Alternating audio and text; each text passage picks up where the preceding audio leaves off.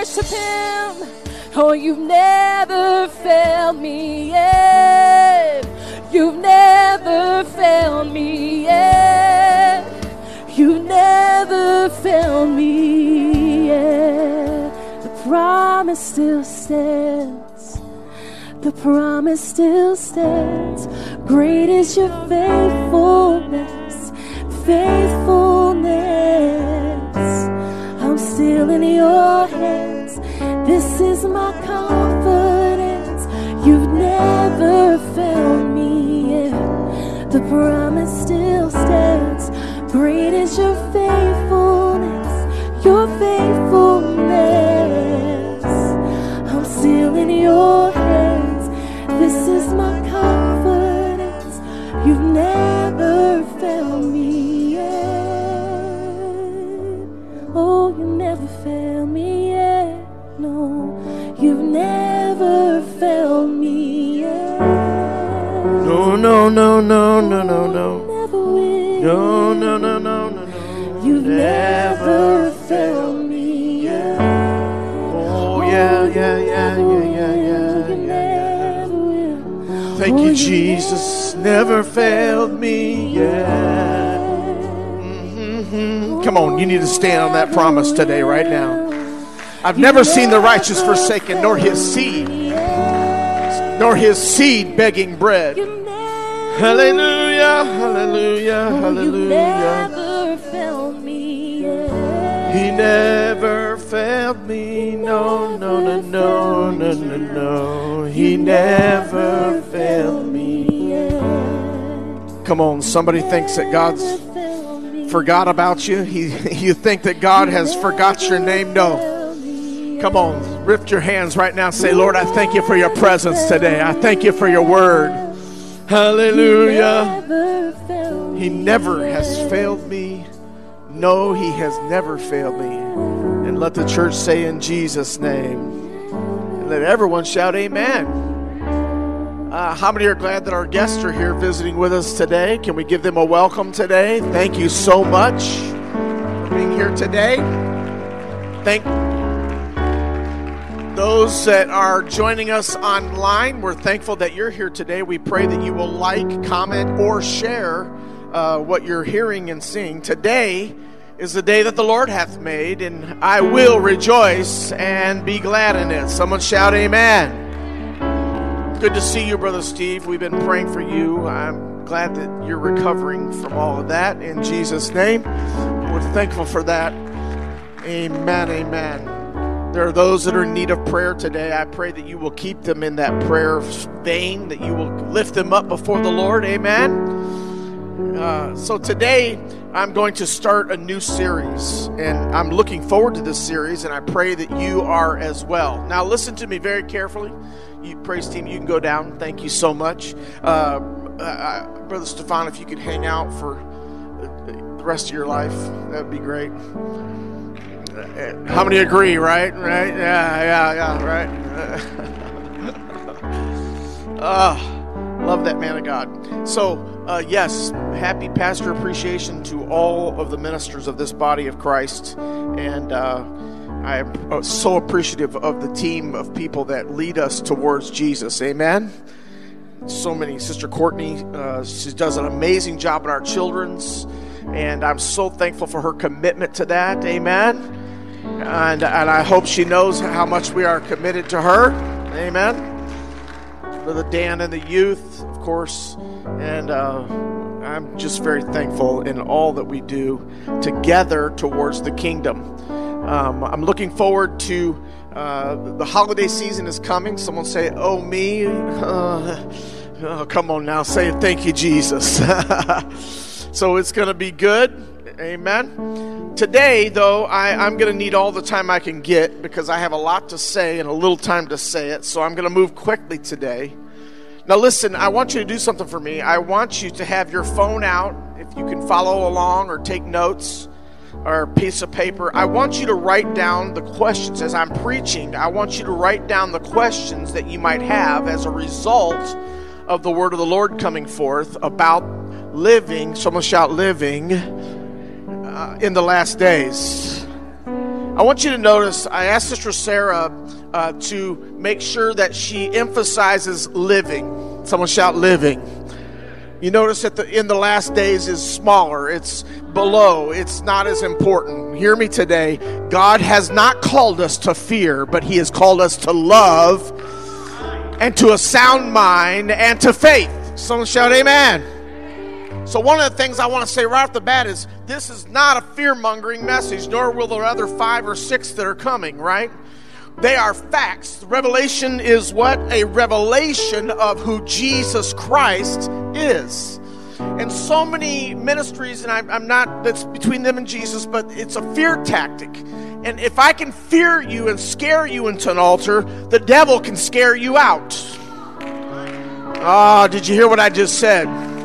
We don't serve God because I'm scared. I serve God because I'm excited that he loved me and he gave his life for me and he's coming back again for me.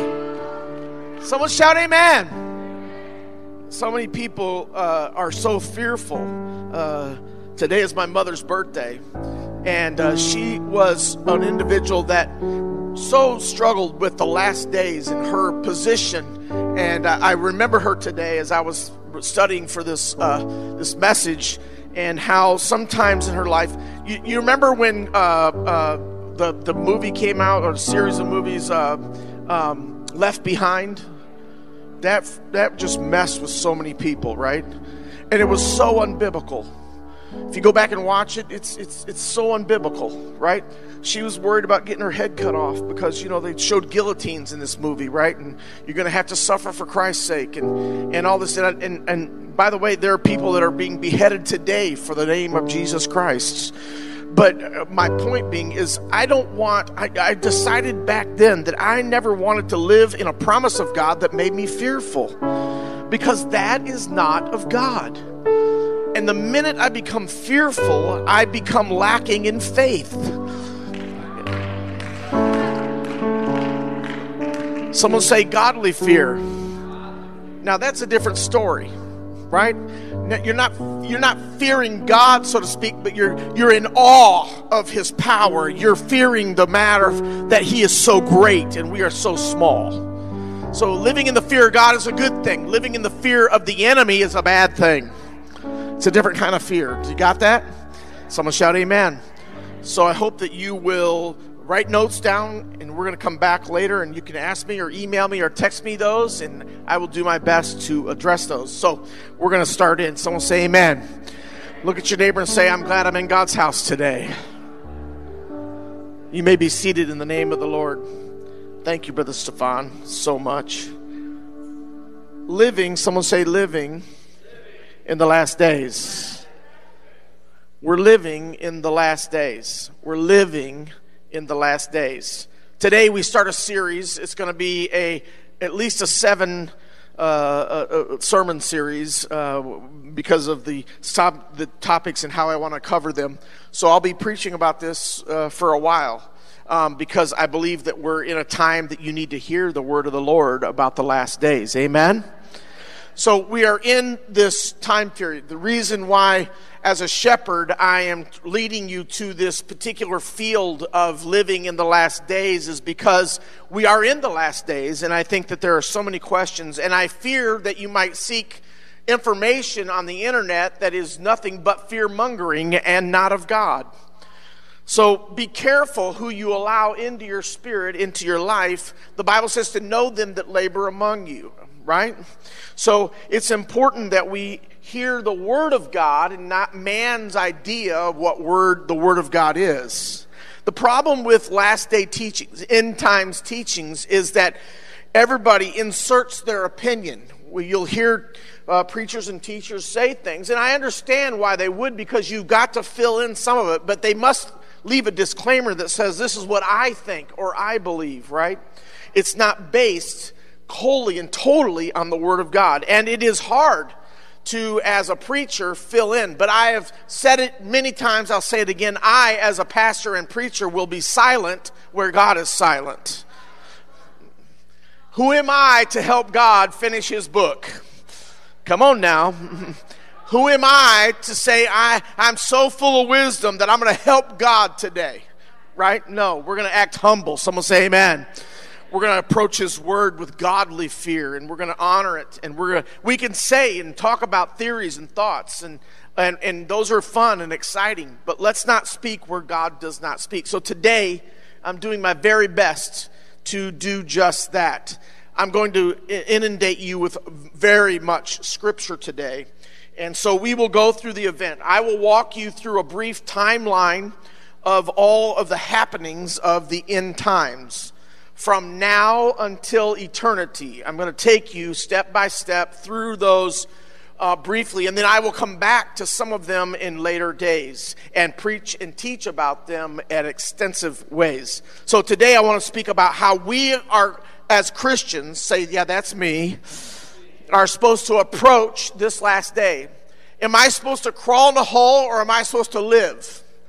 Am I supposed to be an example to non-believers, or am I going to be an example that no non-believer would want to be? I don't want that, Jesus, because that looks horrible. Oh, my God, you're having a nervous breakdown and full of anxiety. I don't know about you, but I want to be a good billboard about living.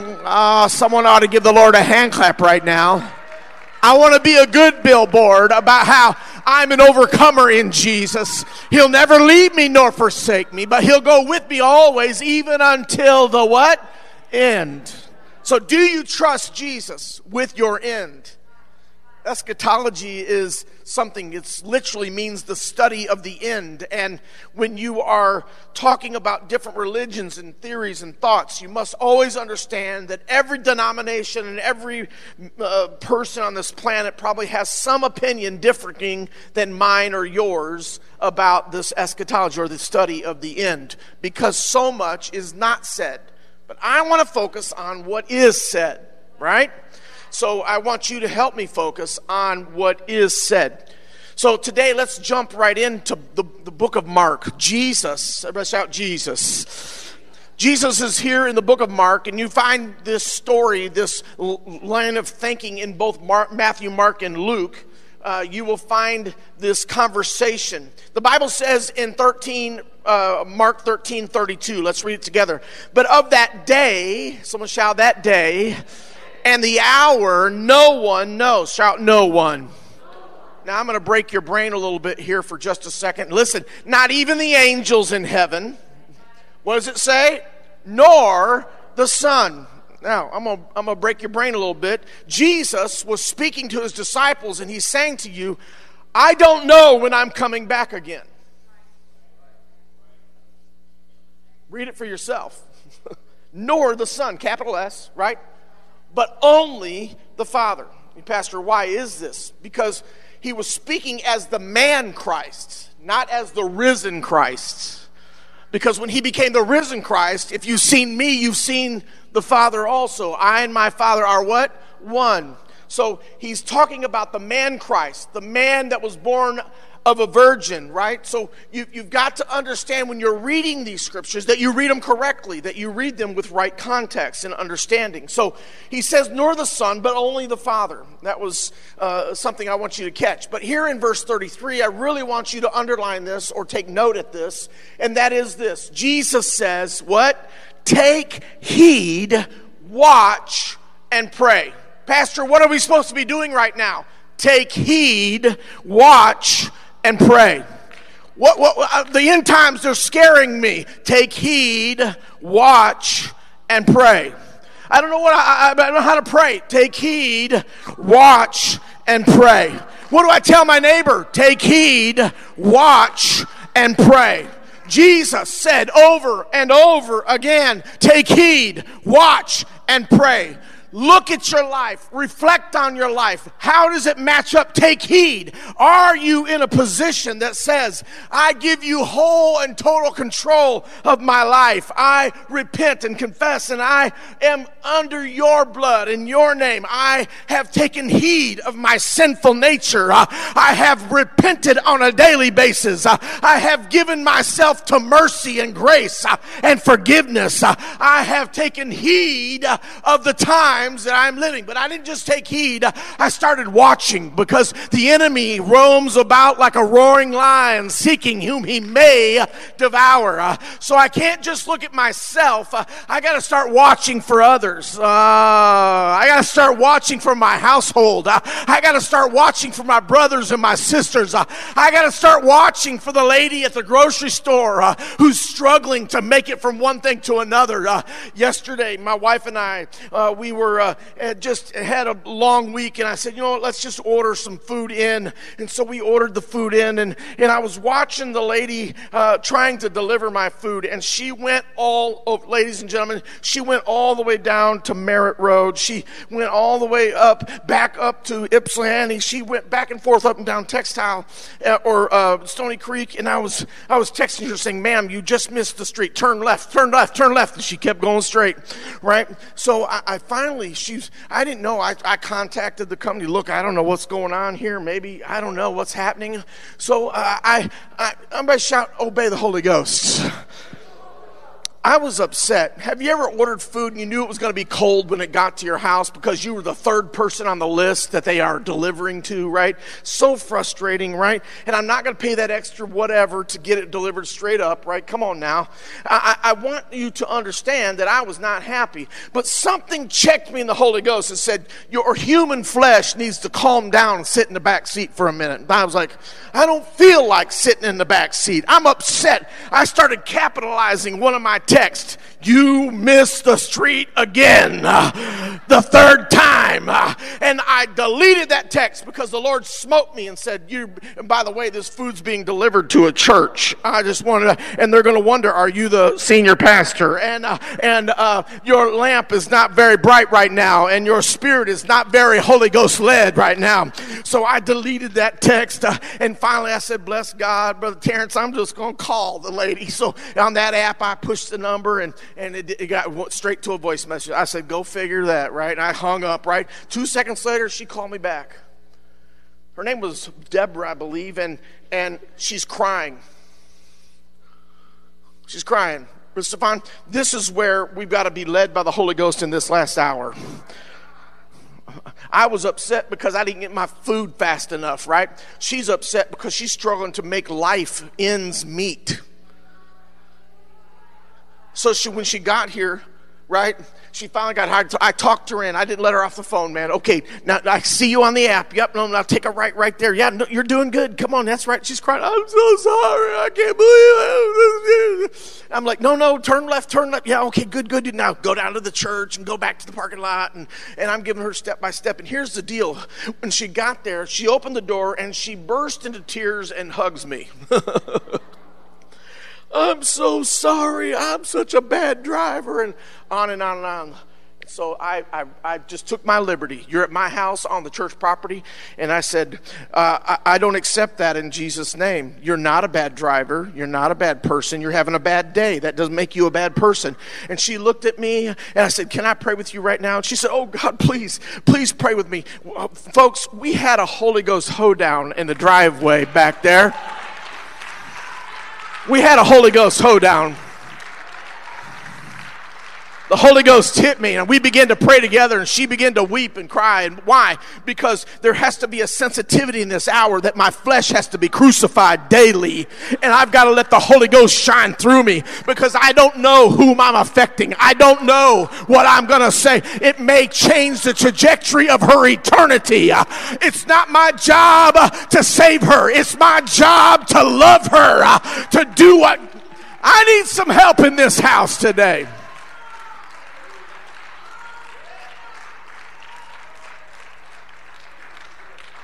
I've been watching for her all morning. Because she said, Pastor, I need Jesus so bad. Because she's going, I'm coming. I've been watching for her, and I expect that one day I'm going to look up and she's going to be in the house of God. You know why? Because it's in this hour. Listen, the sensitivity that you are living with in the Holy Ghost has to be amped up in this hour. Are you in the soul-saving business or the flesh-saving business? I've got to be in the soul-saving business, despite my lack of patience with food that might be cold. And by the way, it wasn't cold. miraculously, it was just fine.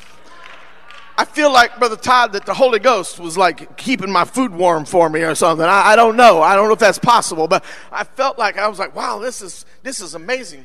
Man, buttered chicken, and I'm hungry, man. So anyway, garlic naan, oh, so good. Listen, there's got to be an understanding in this hour that we're called to be above the fray. I'm not called to be a part of the fray. I'm called to be above the fray.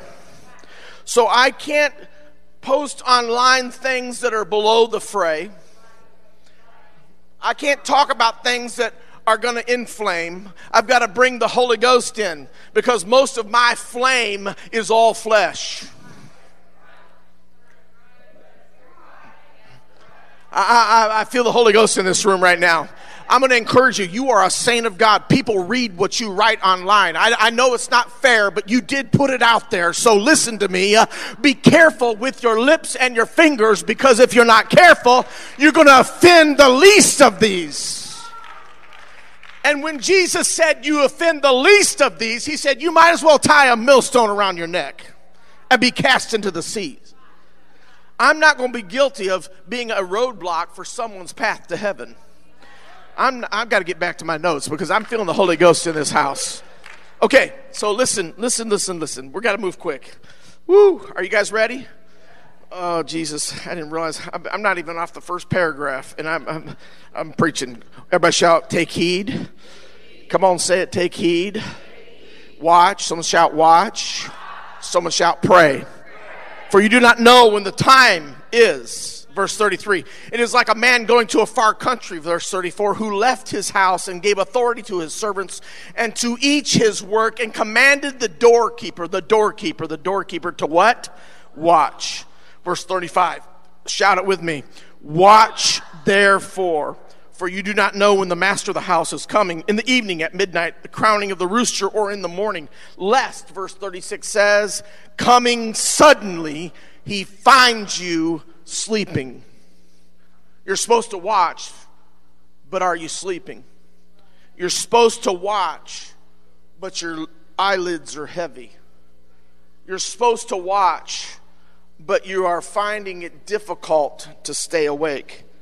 It reminds me of the writings later in these great books where Jesus says, can you not watch with me but 1 hour? There is a suddenness of the coming of Son of Man that you need to be aware of. Hear me today. In Luke 21:34, but take heed. Someone shout, take heed to yourselves. Let your hearts be what? Lest your hearts be what? With what? Carousing and what? Carousing or what? Or what? I want you to notice that he equates the cares of this life with drunkenness and carousing. Just them old drunks over there. No. What about your cares of your life? What about the worry of your soul? What about the mundane of your life that you have not given to God, but you try to control because you somehow feel like you need to? He equates drunkenness and a drunk lifestyle with the cares of this life. I want that to sink into you, because I feel like the thing that is stealing people's deliverance and eternal life is the cares of this life.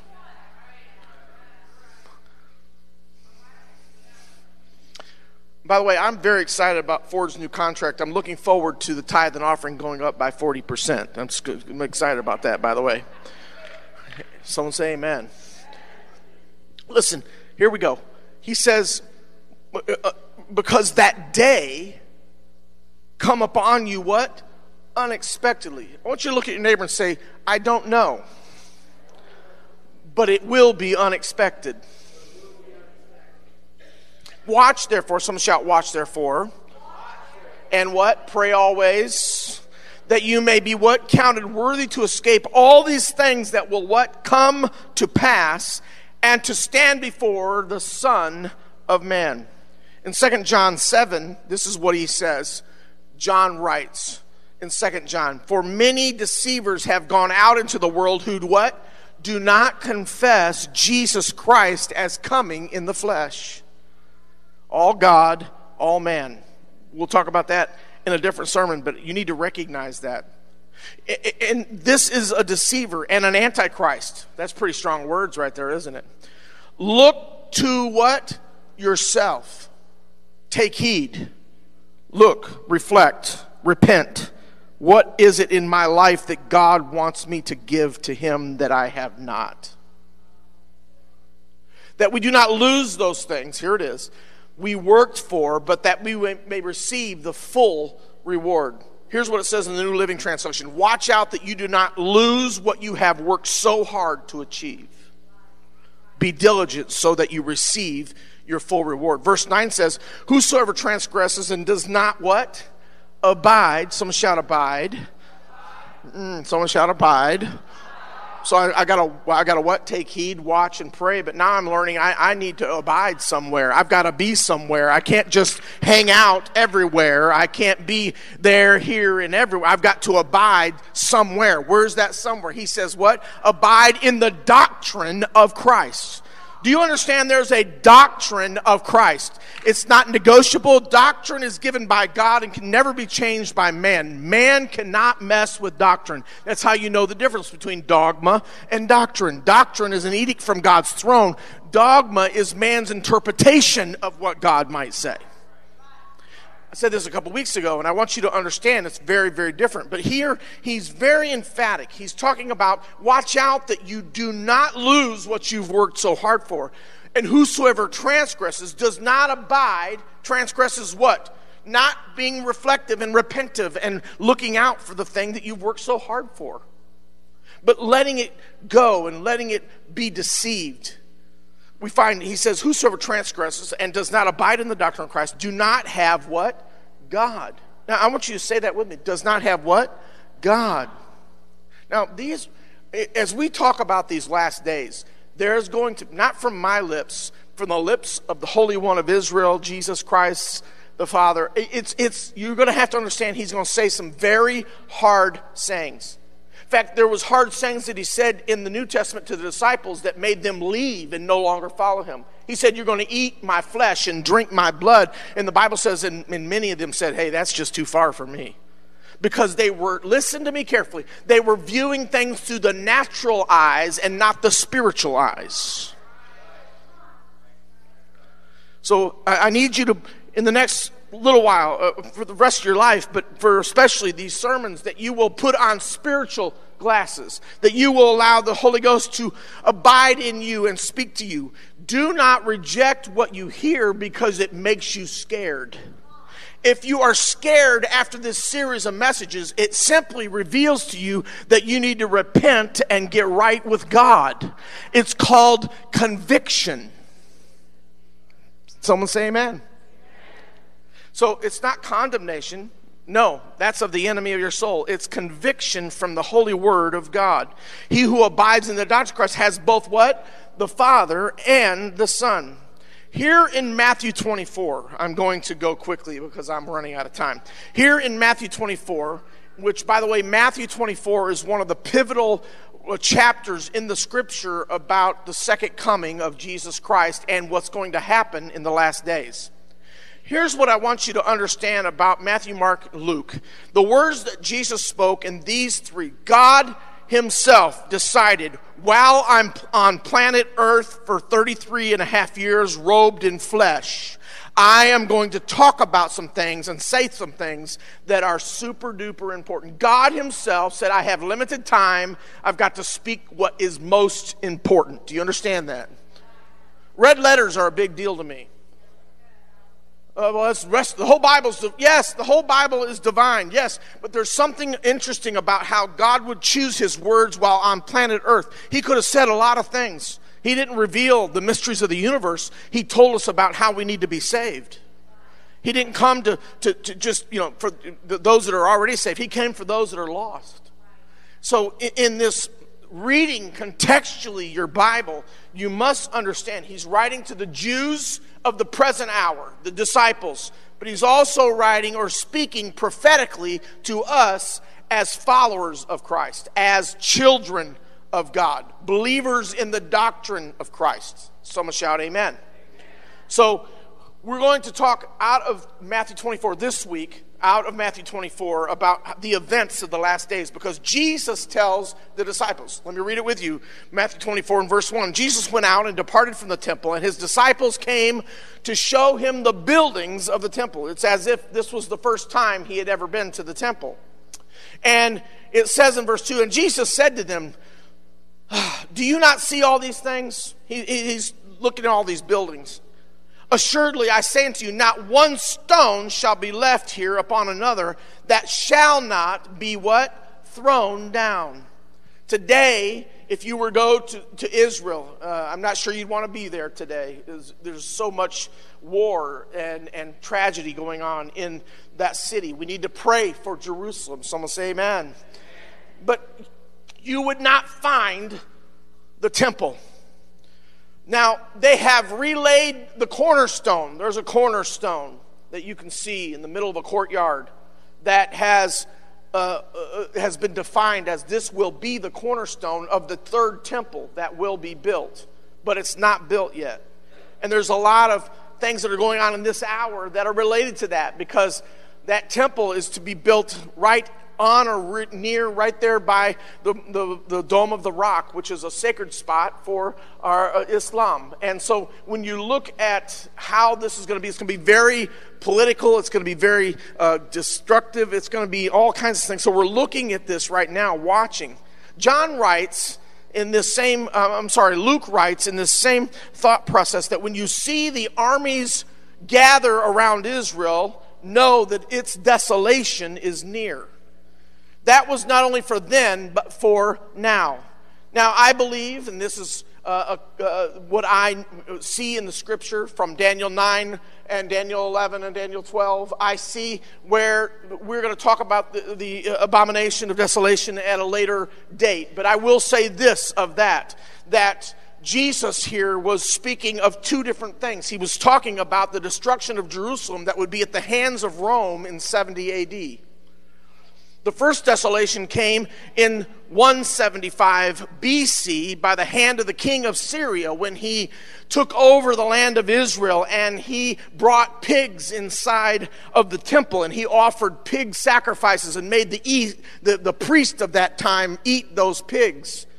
And that was considered, and the Bible talks about it being the desecration of that temple. There's the next one, which was the Temple of Solomon, the Temple of Nehemiah and Ezra that they rebuilt. They came alongside. Solomon's temple was destroyed in an earlier time. And then we find Nehemiah, and we know that story, a trowel in one hand, a sword in the other, right? But now that temple that temple for the Jews must be built. And for the Christians, not as a part of our covenant with Christ, but as a part of the signs that we must see, that third temple will be built. Because that's where the Antichrist, we'll talk about later, will stand and again, the third time, make a desecration of that temple. So we know that these things are coming. So I'm getting ahead of myself just a little bit, but this is what you want to come back for, because we're going to be talking about in detail these events. We're going to be talking about them. Now, let me go on, and I'll get back to Daniel 9, 11, and 12 later, and there's a lot to say there. But let's go on here in Matthew 24. He says this, watch this, and Jesus said to them, do you not see these things? Assuredly, not one stone, right? Verse 3.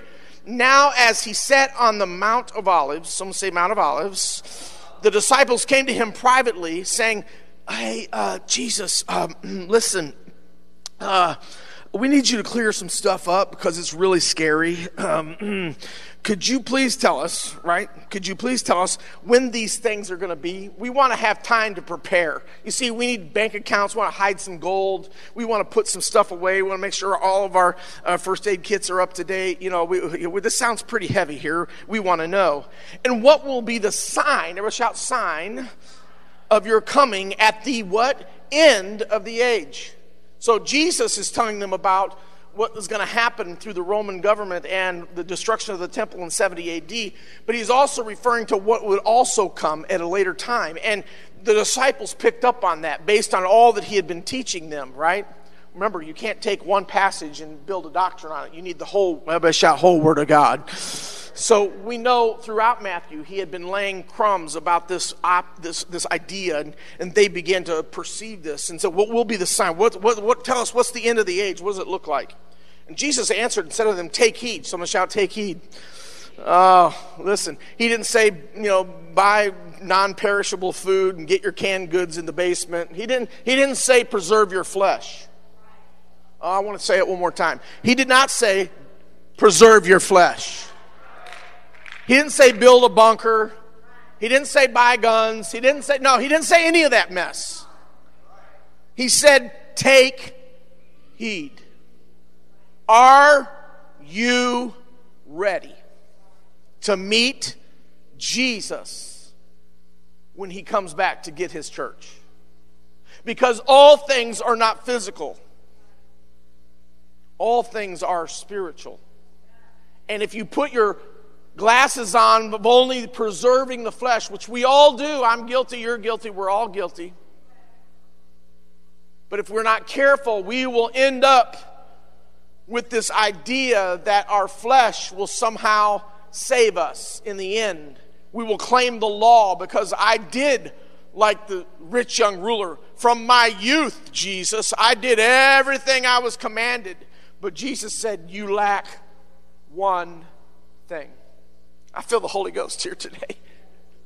Oh God, don't lack one thing. Hear your pastor today. Those online and in this room, hear the man of God when I say, do not be lacking one thing. The one thing that we most lack is obedience. Someone say amen. We see the Word of God, we hear the Word of God, and we do not listen and obey the Word of God. This is a disease of mankind. My wife informed me this week that I fall into the category that most husbands only hear 20% of what their wives say. She informed me that you fall into this category because I say all kinds of stuff and you claim you never heard me. And I said to her, I want the blood of Christ to cover me right now. I take my Fifth Amendment and Jesus. This morning she said, you're doing it again, 20%. I said, well, just lift your hands and be thankful for the 20%. My God, let's go.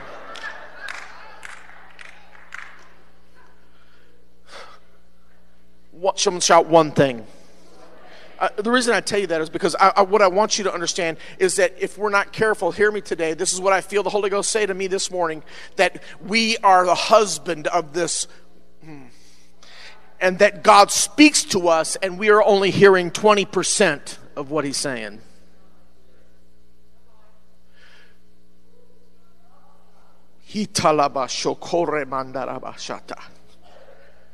That we ignore for the sake. We preserve our flesh over preserving our souls. I want you to recognize what's happening. He tell us when these things will be, that your second coming, end of age. And Jesus answered. Someone shout, Jesus said. Take heed that what? No one deceive you. You can't be deceived if you know the Word of God for yourself. Many of us are deceived because, remember, who we believe dictates where we end up. So in our lives, we got to verify who we should believe. By the way, you should only believe a man of God that's following the Word of God. Paul said, follow me as I follow Christ. So take heed that no one deceive you. For many will come, someone shout amen. For many will come in my name saying, I am the Christ, and will what? Deceive many. I want you to recognize that in Matthew, we begin to see some evidence here of the signs. Sister Sarah, if you'll give me that next slide there. So the first step of understanding what's going on in our world, the first thing, the first sign of the time is found in Matthew 24. Jesus begins to speak. What is truth? In verse 6 of chapter 24. This is what he says. And you will hear, someone shout hear. Are you with me today? Is everybody okay? Can I keep going? I'm going to anyway, but I just want you to engage, right? Don't disengage. He says you'll hear of wars and rumors of wars. Someone say amen. And then he says, see that you are what? Not troubled. No, I'm going to say it one more time. See that you're what? Not troubled. I got news for you that wars and rumors of wars has been going on since before Jesus died on the cross. He's saying to you, there's some things that got to come to pass that will come to pass through wars and rumors of wars. But don't be troubled about that. Why? Why? For all these things, what? I can't hear you. What? Must come to pass. But the end is what? Oh, Jesus, help me, Lord. Help me, help me, help me, Lord. Why? Why? Because, listen to me, be careful when people predict wars as part of Jesus' return. The wars must happen. What's going on in Israel is a part of the end time cycle. It must happen. It has to do with the third temple. It has to do with all kinds of things that are geopolitical and all kinds of things that are happening. And I don't like war. Someone say amen. I hate war. I think it's vicious and it's ungodly in so many ways. But understand, these things are human and they must come to pass in order for the Word of God to come to pass so that you and I can see Jesus and go to heaven for eternity. I'm not the guy that made up the rules. Talk to Jesus. He says very plainly that these things must come to pass. They must come to pass. Give me that. Is it possible, I don't know if it is, Sister Sarah, that you could give me those other slides in the center? I don't know if it's possible. Those ones that have the signs of the end times, famine, earthquake, persecution, those slides. I don't know if you can. If you can't, no big deal. Don't worry about it. But we can see, if you can go back to that slide where we are at signs of the times. In the signs of the times, we know that there are wars and rumors of wars. Look at your neighbor and say, but the end is not yet. If the end came after wars and rumors of war, Jesus would have came back eons ago. It's a part of the process, must take place, but the end is not yet. We cannot look to wars as the end of the age. Someone say amen. It's not my words. That's not what I was taught. I don't know what to say, because I'm going to follow the words of Jesus. I'm talking about Jesus here, right? So Jesus foretells of wars and rumors of wars. Then these conflicts are viewed as an indicator of the approaching season. You won't know the date or the hour, but we know that you will know the season. We'll read about it here in a minute because he tells a story about the fig tree. When you see in the spring the fig tree has leaves, you know that summer is near. There's an observation. I don't know the day that the leaves are coming out. I don't know the hour the leaves are coming out. But I know that it says summer is coming. Something is coming. Something's happening in the world. So you might not know the day or the hour, but God has given us the ability to see the seasons that we are living in. We are living in the season of the last days. So he says these things are going to come to pass, and they're going to happen.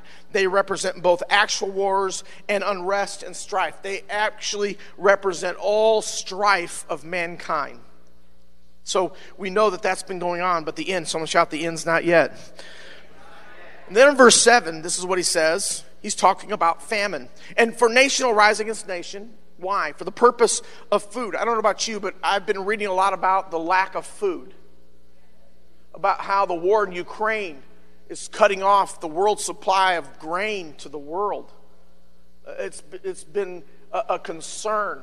This is a conversation that's going on in all of the earth about food consumption and how. So we know that famine is not just in a world phenomenon by weather, but is also by world activity that would cause the same thing.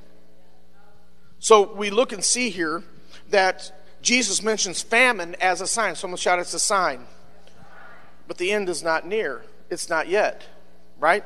It's near, but it's not yet. And then he goes on, the famine signifies scarcity, food, resources, and it highlights the challenges and suffering during the end times. What we're seeing on our TV today, tomorrow, of all the killing and the suffering and the ungodly things that we're seeing, and we cringe. we're seeing that as a result of the sin of Adam and Eve. There were two brothers. There were cousins. They hated each other. You have to recognize that this is not something that started last week or last month. This has been going on since the beginning of time, since Abraham, Isaac, and Jacob. And that there is, right? And yet the end is not yet. And then it says, watch this. He goes on about famines. And then in verse 7, he also talks about earthquakes. And he talks about there will be famine, pestilence, right? I don't know if you saw it this week, but the people in Detroit, the border people, federal government in Detroit, caught a bunch of giant Egyptian, they're like grasshoppers, but they are the most devastating. The reason Egypt is part desert is because these creatures eat everything that is green. They're non-discriminatory. They literally destroy and make deserts. That's how vicious these animals are, these bugs, these pestilence. And they found a bunch of them in Detroit in a shipment that was coming in from Egypt. You got to recognize, and Pastor, what's the significance of that? Well, I'm just telling you that we have things. I don't know about you, but I stood out it got warm the other day, and I thought I was being attacked by a giant bug factory, right? Because we are in a time of pestilence. And I'm not just talking about bugs. I'm talking about things that are just pestilence. He goes on and says earthquakes, right? He says pestilence and earthquakes in various places. And he says these things. Hear me today. Read it with me. Verse 8. All these. Someone shout all these. Look at your neighbor and say, hey, Jesus is talking. I need to pay attention. He says all these are the what? Beginnings of sorrows. Beginning of sorrows. This is not the end. This is the beginning. So this has been going on for a long time. And the Bible says in verse 9, very important, 9 and 10, he talks about something that's important you need to understand. He talks about persecution. Now, I want to stop here for just a second and let you know that persecution and tribulation are two totally separate things.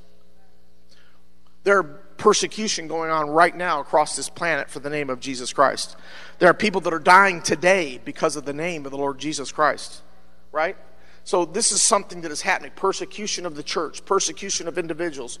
Persecution is not, hear me clearly, is not the tribulation. That's a separate thing. It's an event that we'll talk about. So he says what? Nation will rise against nation, kingdom against kingdom. There will be famine, pestilence, earthquakes. And then he says this is just the beginning of sorrows. And then you will be delivered up to tribulation and kill you. And you will be what? Hated amongst all nations, by all nations. And it'll be for one purpose. Not because you're dressed right. It won't be because you got money. It won't be because you did something good on the mission field. It'll be for one purpose. And listen, you better get a hold of this. It's the name of Jesus that's going to save you. And you will be persecuted for the name that's above every name. But the persecution is but a drop in the bucket to the glory that we are going to see and have in eternity. So understand me today. If you're not being persecuted for Jesus, then something's wrong. You need to stand up and proclaim. You need to be a witness. You need to, Pastor, I don't want to be a target. I just want to come over here and I just want to go to heaven by myself. Look, that's not the command of God. Jesus is saying you will be, if you're one of mine, if you're one of God's, if you're a child of the King of Kings and the Lord of Lords, you will be hated. Don't think it's strange. Don't freak out when someone says, I hate you. Don't worry about it. Tell them, I love you. Why? Because that's what we're called to do. I'm not here to defend myself against the people that say they hate me. I'm here to defend the fact that I have a God in heaven that loves me, and I will not be moved. I will not be shaken. I will not go back to what I came from, but I will walk by faith and not by sight. I'll do what God has called me because I recognize I'm in the last days, and there are souls that will not be saved unless I am a witness, unless I proclaim the gospel, unless I am a willing vessel. Open your heart and your mouth and trust that God will fill it as you tell people about Jesus. Come on, give God a praise. Amen.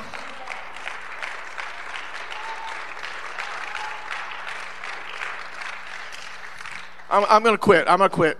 I promise I'm going to quit. Is everybody all right out there? I told my wife, I hope they're patient with me today because I got a lot to say, and I'm not going to be too long. But listen, I want to keep going here. Listen, right? I need you to hear me today. You will hear of wars and rumors of wars. It's the beginning of sorrows. You're going to be delivered up. It's going to happen. They're going to hate you, so don't freak out. Don't be troubled, he said. Don't be troubled. You cannot get your eyes on your flesh. You got to stay connected to the kingdom of God and where you're going, not where you're at. That's hard, Pastor. You better believe it's hard. But it was hard for him to die on Calvary. But he did it for your sake and mine. So let's do it for the sake of our family. Let's be examples for the sake of our kids and grandkids and those to come. Let's do it for our neighbors. Let's do it because Jesus is coming soon. Someone shout amen. And then verse 10 says, and what? Then. Everybody shout then. Thank you. Then you will what? You will be offended. Many will be offended. I don't know about you, but we're living in an hour that you can offend anybody by winking or walking or breathing or whatever. Everybody gets offended. You're offending me. I'm offended. I hear it all the time. I'm always, Lord have mercy. It seems that we are living this more so than any other thing, but everybody's offended. And the Bible says not only will they be offended, but what? They will betray not just you, they're going to betray one another. There is no loyalty. And will hate one another. Someone shout, hate one another. We are living an hour of hatred. I'm going to pause right here. Can I take a minute and pause? Listen, I want to be very clear about this.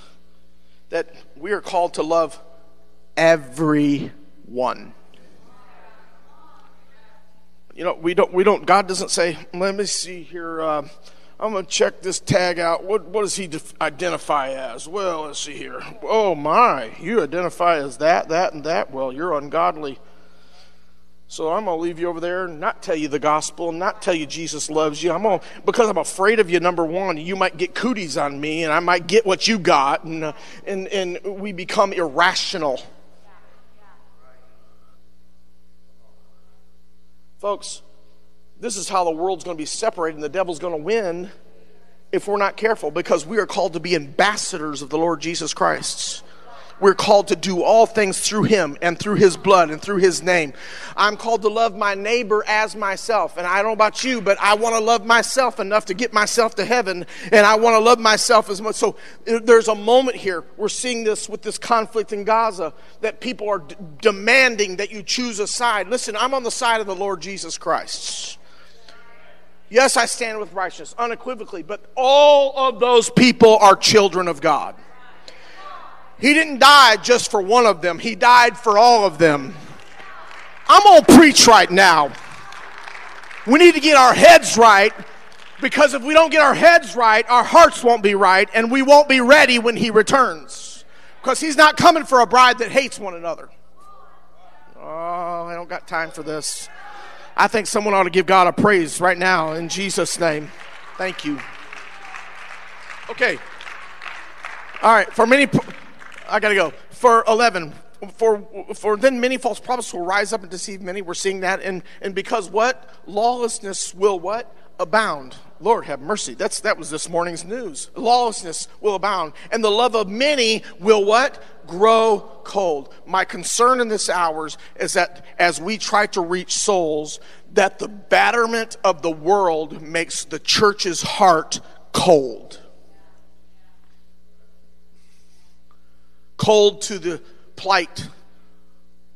We read last week how Jesus said, what? If you don't love the least of these, then you don't love me. And we got to connect the two. We can't let our hearts grow cold because we are upset or angry, or because we think things are unfair. And we've got to maintain our what? Love in Jesus Christ. But he that endures, verse 13, someone shout it together. But he that what? Endures. So I don't just got to abide in him. I just don't got to, take heed, watch, and pray. But I've got to endure some things in this last hour. I got to quit being a complainer so much. Complaining is the worship that Satan loves to hear, because it's the opposite of faith. Someone shout amen. So he who endures to the end shall what? Be saved. And this gospel of the kingdom, will be preached in all the world as a witness to what? All nations. Here, I'm closing. And this gospel of the what? Kingdom. Kingdom, kingdom, kingdom, kingdom. Not culture, kingdom. Not flesh, kingdom. Not my way, the kingdom. The Bible says, and what? And the gospel of the kingdom will be preached in all the world as a witness to what? All nations. Many of you have been taught that Jesus will not come back until every person on this planet has heard the gospel. It's not what the scripture says. The scripture says all nations. There are 500,000 people today that will die. Did you know that? Every day, approximately 500,000 people die on planet Earth. Did you know on the same day today, there will be approximately 600,000 people that will be born? You follow me? What are you trying to say, Pastor? I'm trying to help you understand that God's constraint is not, listen, if he's waiting for everybody to hear individually, then he'll never come back. You can read listen to me carefully. You can read in Romans chapter 1, you'll find that the writer Paul says this. He says, they know God, they see him in the majesty of his beauty. They see it in the nature itself. Paul says they have no excuse. So we got to recognize that our job as Christians is to preach the gospel to every person we know and to every nation that's on this planet Earth. Technology has allowed this prophecy and this declaring happen. We have satellites. How many have seen the satellites fly through the sky and think they're really weird, right? And all that line of satellites. So it's like, wow, what is that? It looks like a giant snake or something. But you know what? That technology has allowed every nation, the prophecy has been fulfilled. Technology has allowed there to be Bibles on every phone. I have been to the ends of this earth. I have been to streams in the river that took us 5 hours to get to baptize somebody in Colombia, and the people that were there had phones. Am I right? Trust me. And this is what it says. And then the end will come. The reason I believe so strongly in the message I'm preaching about Jesus is coming again is because this prophecy, it would seem by estimation of technology and information, has been fulfilled in completion. So now we begin to pray like John the Revelator prayed, come quickly, Lord Jesus. Can I have 5 more minutes? I need a good amen on that. I'm going to skip verse 30 of chapter 24. I'm skipping way down from 17. This is, let me finish 17 real quick. 1 Thessalonians 4, we know for the Lord himself shall descend, right? Shout amen. With a shout, the voice of the, right? We know that that's going to happen. Let me walk you through very quickly. I don't have time. But the catching away is the next. So let me walk. Everybody shout signs of the times. You might want to write this down. Signs of the times. So we're going to see all these signs. We know that all those signs that the end is not yet, until we get to the fact that when all nations have heard the gospel of this kingdom. And technology has allowed that to happen. So the next thing that we begin to look for is the catching away of the saints. Now I'm going to mess with some of your theology maybe, or your thought process, and that's why I said write the questions down. I love to talk about them, take you through the scripture. But the rapture is not a word that's used in the Scripture, but it is a word we use in English for the catching away of the saints of God. And we believe that, as I was just reading 1 Thessalonians 4, that the Lord himself will descend from heaven with a shout and with the voice of an archangel and the trumpet of God, and the dead in Christ will what? Rise first. And then those that are what? Alive and remain shall be caught up together with them in the clouds to meet the Lord in the air, and thus shall we always be with the Lord. Everybody shout, that is the rapture. Someone shout, that's the catching away. That's why Jesus told all the stories about one will be in the field, plowing, and there'll be two rather in the field. One will go away and the other one will remain, right? Why? Because he's trying to warn us. It's a thief in the night. It's going to come. You're not going to know the day nor the hour. It's going to come when you don't think it's coming. It's going to come suddenly. The God of heaven is going to come and going to catch you asleep if you're not ready. I'll preach later about the 10 virgins, right? And understanding that story comes right after. In chapter 25 of Matthew, he's talking about, we're the ones that put the chapter and verses in. Jesus continued to talk about the fact that what I'm telling you about the second coming is related or shown in this story of the 10 virgins. There are 5 wise and 5 foolish. Brother, if you want to hear an amazing Bible study, go back to last week's. Because Brother Wilson stole all my notes and taught my class, or my sermon. He did a great job. He had no idea what I was teaching or preaching, did he? That's the Lord speaking, amen? So many believe that the second coming of Jesus is his physical coming. No, he's not coming back to get us. We're going up to get him. The rapture is the taking away. He removes us. Now, I am a pre-tribulation preacher, and I think that by the word of God, I can back that up. Now, there's some, mid, post. I do believe that most of us should just be pan-trib. You know what pan-trib is? It's all going to pan out. Right? I view things because I don't believe that God saved me, delivered me, set me free from everything, and then put me in a tribulation that was meant for the devil. Why would he do that? Right? It's out of his character. That's right.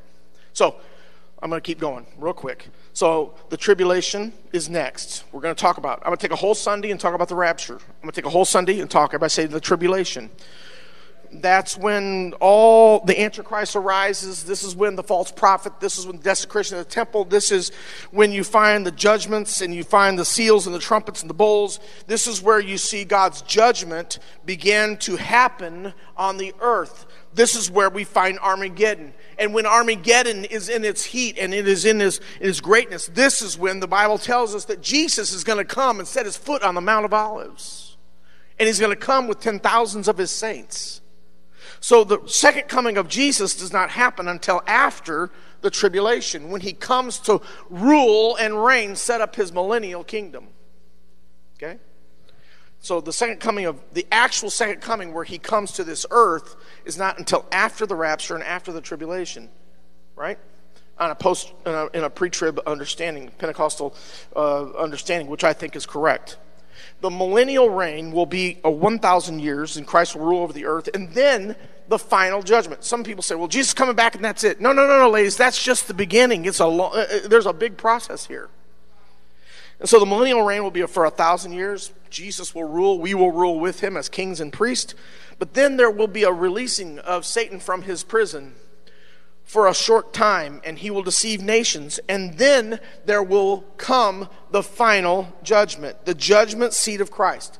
This is when all of the non-believing dead will be resurrected to stand before God to give an account and be judged. We, as we have been raptured out of the grave and caught up to be with him, will be a part of this. We will be already there. We'll be in the kingdom. We'll have already ruled and reigned with him. Okay? Now, one of the things that you have to recognize is the millennial reign. I'm going to talk to you about that. And we'll talk about that. And then the final judgment, and then a new heaven. The Bible says, and then a new. How many are excited about a new heaven, a new earth, a new Jerusalem? Someone shout, "Amen." And that from that point, we will live in eternity with Jesus Christ. So there's a lot of things that are going to happen before Jesus comes. So, Pastor, why are you teaching this? If Jesus himself is not coming, he's coming, but not how you think. He's coming to catch us away. But if those that died today are in Christ, they are with him. To be absent from this body, Paul writes, is to be what? Present with the Lord. So guess what? They got caught away. And they are with the Lord to ever be in his glory, in his presence. They're waiting for us, right? And these tribulations will come, and they will all have to happen. But understand that the signs that are here, someone asked me, does the third temple have to be built in order to Jesus? I believe it does, right? And we'll talk more about that. I don't think that's for us. I think it's for the Jews, but it has to be for us also because it's a part of the concentration of the events that happens, right? So this war that's going on right now, Pastor, is it a part of the end time plan? Unequivocally, absolutely. Why? Because the technology has allowed the last thing to be in the days of the end times, the signs of the times to be fulfilled. The whole world has heard the gospel of Jesus Christ. He's coming when you don't know. He's coming like a thief in the night. He's coming, and he's going to catch some of us unaware. Some of us have been called to watch, and our eyes are heavy. I'm trying to wake this body of Christ up, that your eyes stop being so heavy, and that you wake up in the Holy Ghost, and you set a fire in your soul. Some of you are living off of old prayer meetings.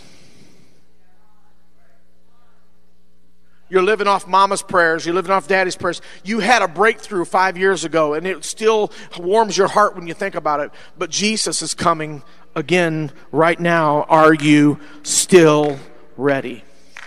Come on, stand with me. Someone say amen. Now, this is a different message for me because I'm approaching it in a very factual teaching ministry. And I want you to, how many will go home?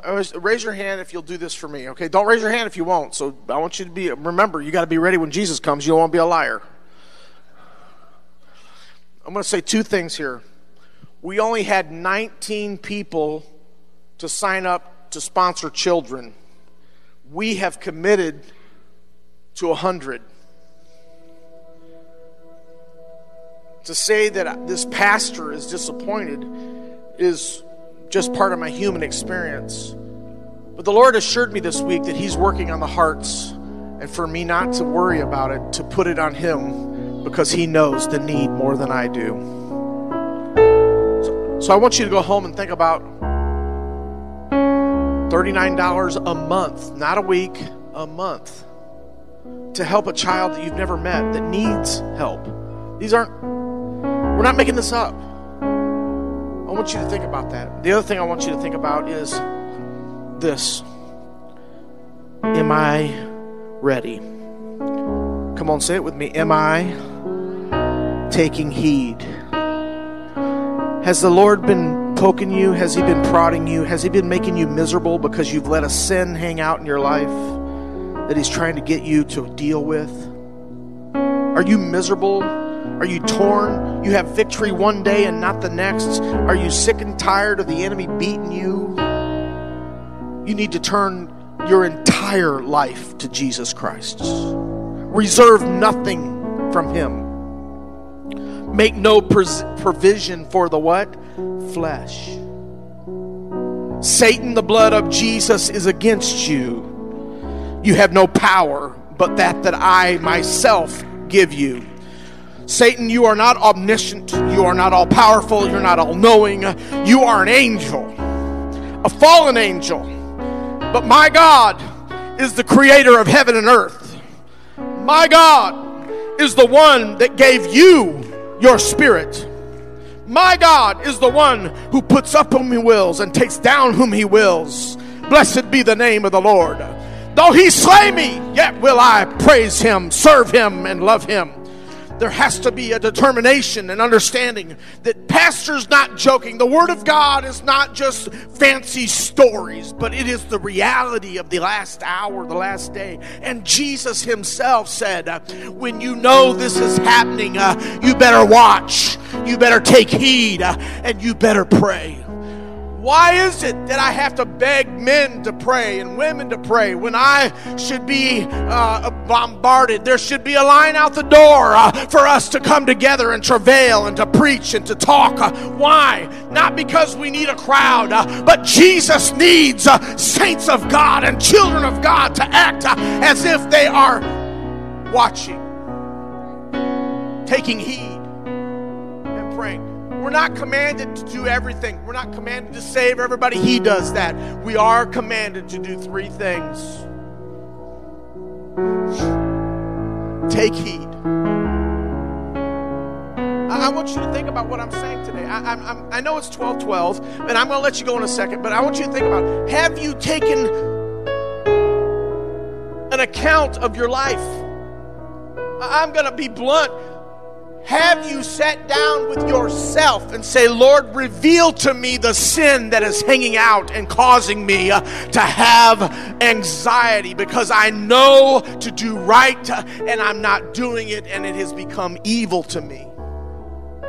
The torment of Satan is the one that wants to beat you over the head. He wants to tempt you, do a quick change like Superman in a booth, and now he wants to accuse you. He wants to say, look what I got. Look, woo, you want to do this. You want to have that. And the minute you touch it, he now steps away and says, I can't believe you're doing that. You're a bad person. You're never going to be saved. You're not worthy. And I say to that, I rebuke that in the name of the Lord Jesus Christ, for it is an evil spirit. It is not of God.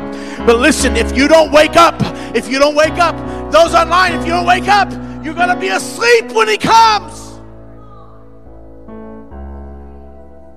Wake up, oh church. Wake up, oh man of God, oh woman of God. Quit wallowing in the things that God already forgave you of. Oh, I can't get enough of this. Quit wallowing. The word wallowing means just stand put and hanging out. No, abide in Christ. Abide in Christ. Not abide in your past sins that so easily beset you. Quit feeling sorry for yourself because you sinned. Get right with God and say, I am overcoming because God has made me righteous. I'm not righteous by my own accord. I'm righteous because he made me righteous. He bought my salvation on Calvary. I don't know where you're at today. Oh God, please hear me.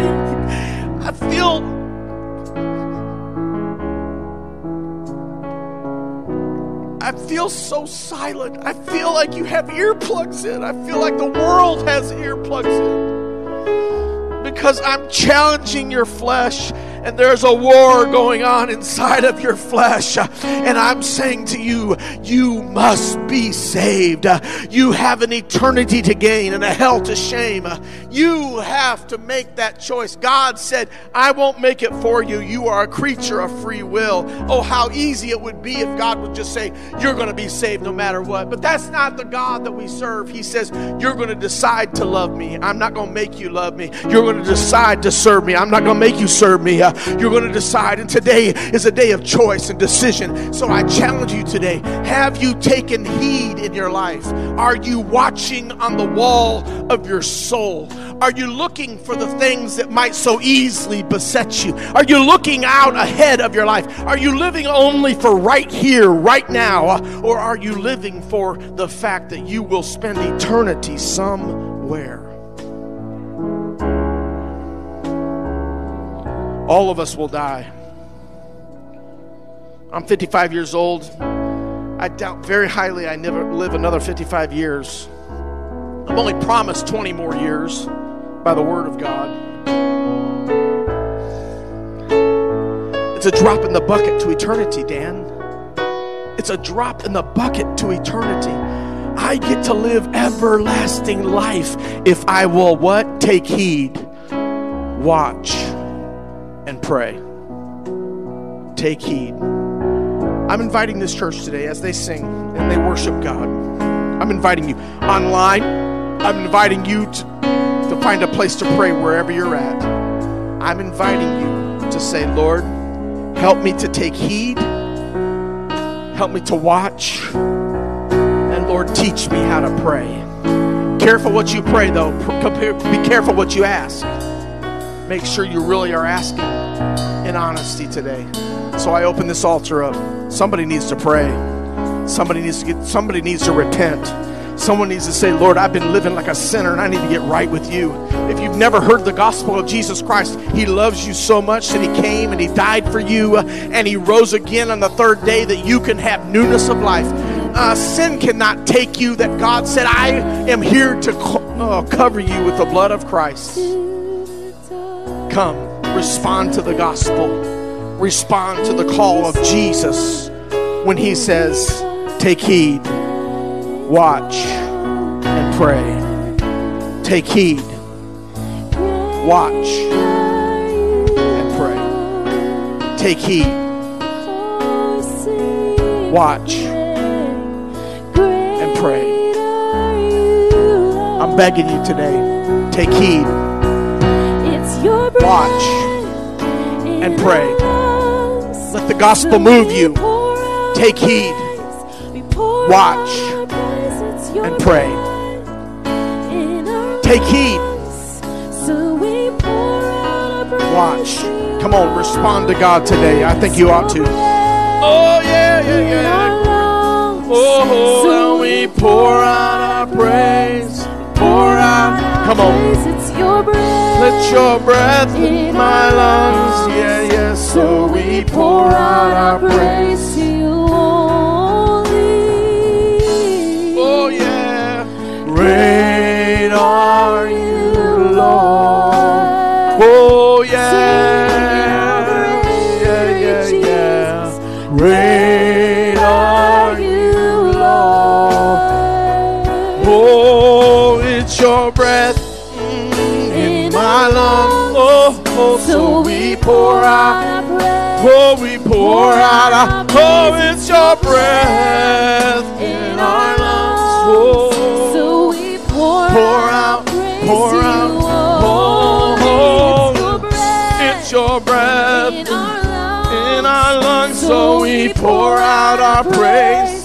Pour out. Oh, it's your breath. Yeah, yeah.